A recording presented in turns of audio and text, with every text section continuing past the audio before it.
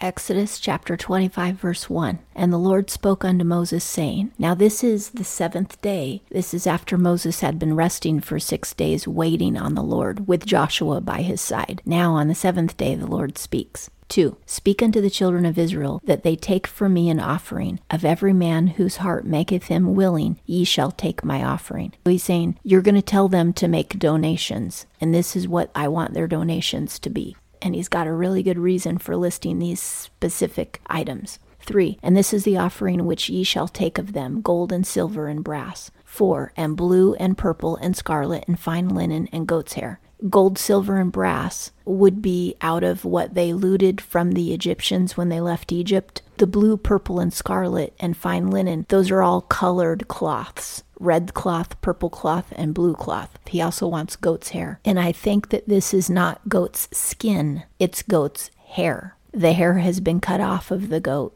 and then they're going to weave it. They have some sort of process where they can weave it and turn it into a cloth.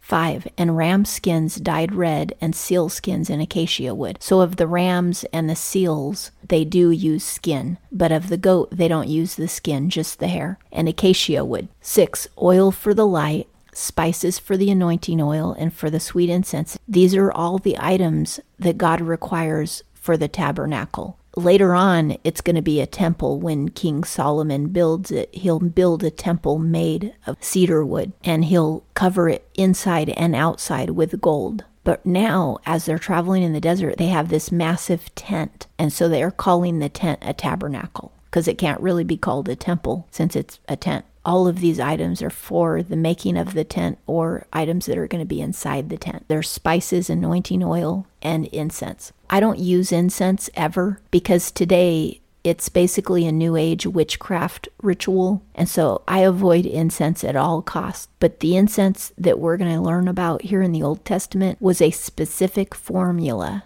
It had to be the same formula every time, and it specifically represents God, and the perfume that he tells them to make is a specific formula that he gives them. He gives them a recipe for perfume and incense, and he says, you only make it for me. Now, God does allow them to wear perfume, but they can't wear his perfume. It's only for him. Modern incense is disgusting smelling, and it's demonic. That's why it doesn't even smell good. 7. Onyx stones and stones to be set for the ephod and for the breastplate. Onyx stones, which I think are black, and a variety of colored stones. And these are real precious jewels. 8. And let them make me a sanctuary, that I may dwell among them. When you go into a church and they say, oh, this is the sanctuary, that's representative of God being with us when we go to church. But the sanctuary that God has Moses make is very specific. The sanctuary in a typical church is basically the stage where the pastor preaches and where the worship team plays music and sings songs. But the sanctuary that we're going to read about is actually a place where God dwelt. 9. According to all that I show thee, the pattern of the tabernacle and the pattern of all the furniture thereof, even so shall ye make it. God is saying you're going to follow my instructions to the T. 10. And ye shall make an ark of acacia wood. 2 cubits and a half shall be the length thereof, and a cubit and a half the breadth thereof, and a cubit and a half the height thereof. The Jewish cubit is approximately 18 inches. The Egyptian cubit is a little bit longer, and that's because Egyptians were kind of big. They were bigger people than the Hebrews. And later on, we're going to learn about the Hebrews fighting some Egyptians who were basically giants. I'm not sure if Moses is using the Egyptian cubit or the Hebrew cubit because he's both, but it's at least 18 inches. So 18 inches times 2.5, 3.75 feet. That's the length. So it's almost 4 feet long, but in height and width, it's just over 2 feet high and just over 2 feet wide if we go by the Hebrew cubit. It's not that big of a box. It's just not huge. 11. And thou shalt overlay it with pure gold. Within and without shalt thou overlay it, and shalt make upon it a crown of gold round about. Later on with Solomon's temple, they still have this ark. This is the Ark of the Covenant. The ark was overlaid with gold inside and out, but Solomon also overlaid the temple that it was in with gold inside and out, which is pretty awesome.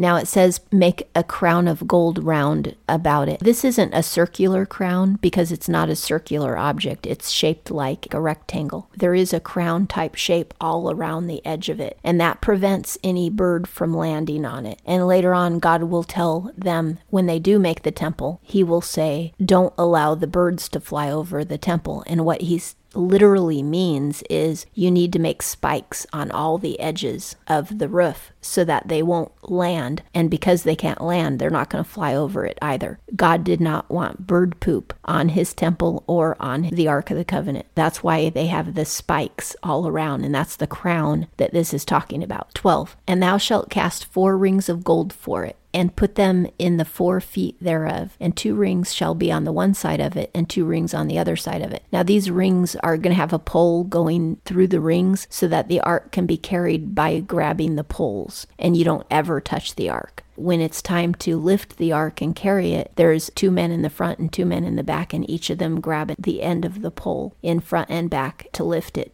13, and thou shalt make staves of acacia wood and overlay them with gold. 14, and thou shalt put the staves into the rings on the sides of the ark, wherewith to bear the ark. So these are the poles.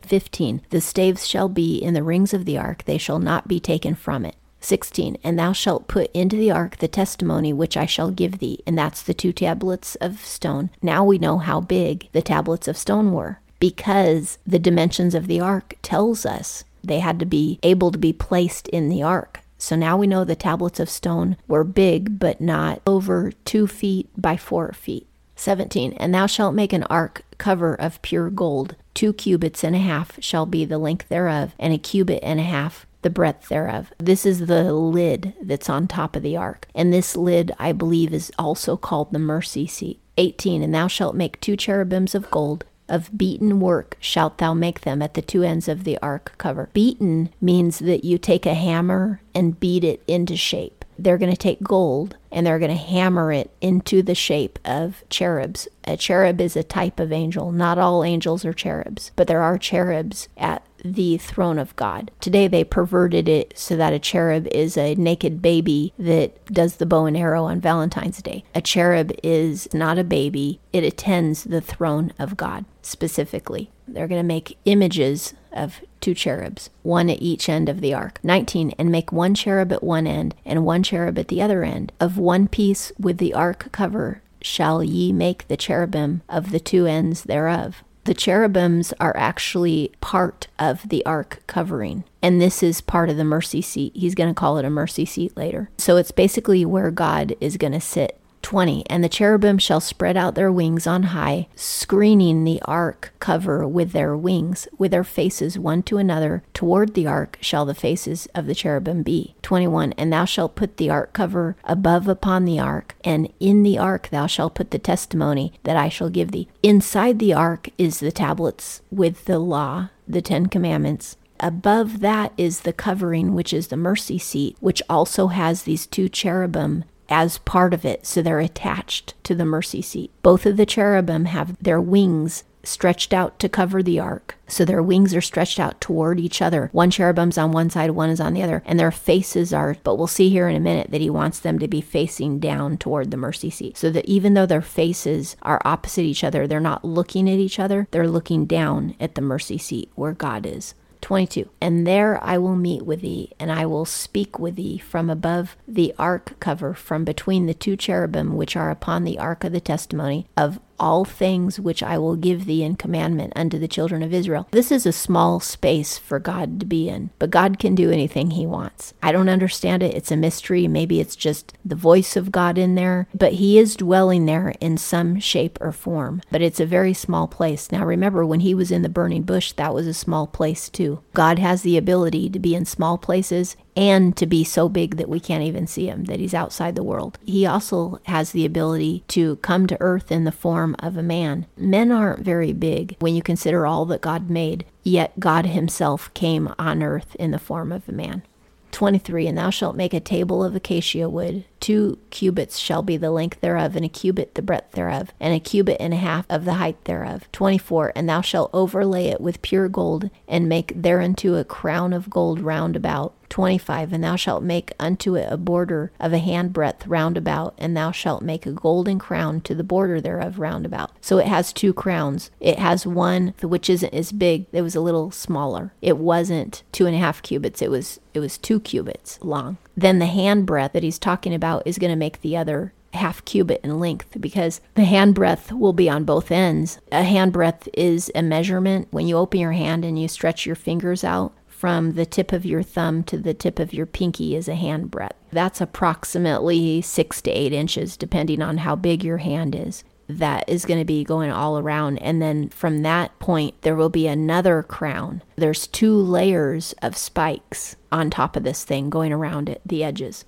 26, and thou shalt make for it 4 rings of gold, and put the rings in the 4 corners that are on the 4 feet thereof. 27, close by the border shall the rings be, 4 spaces for the staves to bear the table. 28, and thou shalt make the staves of acacia wood, and overlay them with gold, that the table may be borne with them. This is now describing the table of the presence, which is where they're going to put the showbread and a couple of other items. This is the table that if you're approaching the sanctuary where the Ark of the Covenant is, the table will be on your right. That's what God is describing now, how to make that table.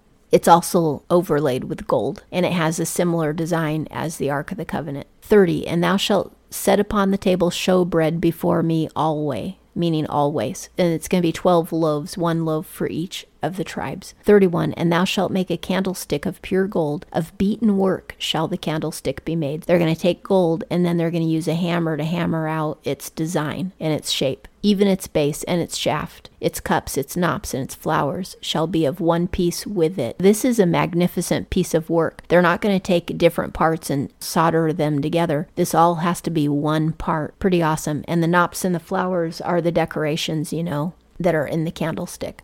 32, and there shall be 6 branches going out of the sides thereof, 3 branches of the candlestick out of the one side thereof, and 3 branches of the candlestick out of the other side thereof. 33, 3 cups made like almond blossoms in one branch, and a knop and a flower, and 3 cups made like almond blossoms in the other branch, a knop and a flower. So for the 6 branches going out of the candlestick. You can see images of this if you Google it. You could Google tabernacle candlestick, and then you would probably see what it looks like. Images that people have recreated of what it would have looked like. So it'd be solid gold, and it would have 3 branches on the right, 3 branches on the left, a candlestick. And then there's that center piece, because the middle of the candlestick holds the branches. So there's actually 7. 34, and in the candlestick 4 cups made like almond blossoms, the knops thereof and the flowers thereof.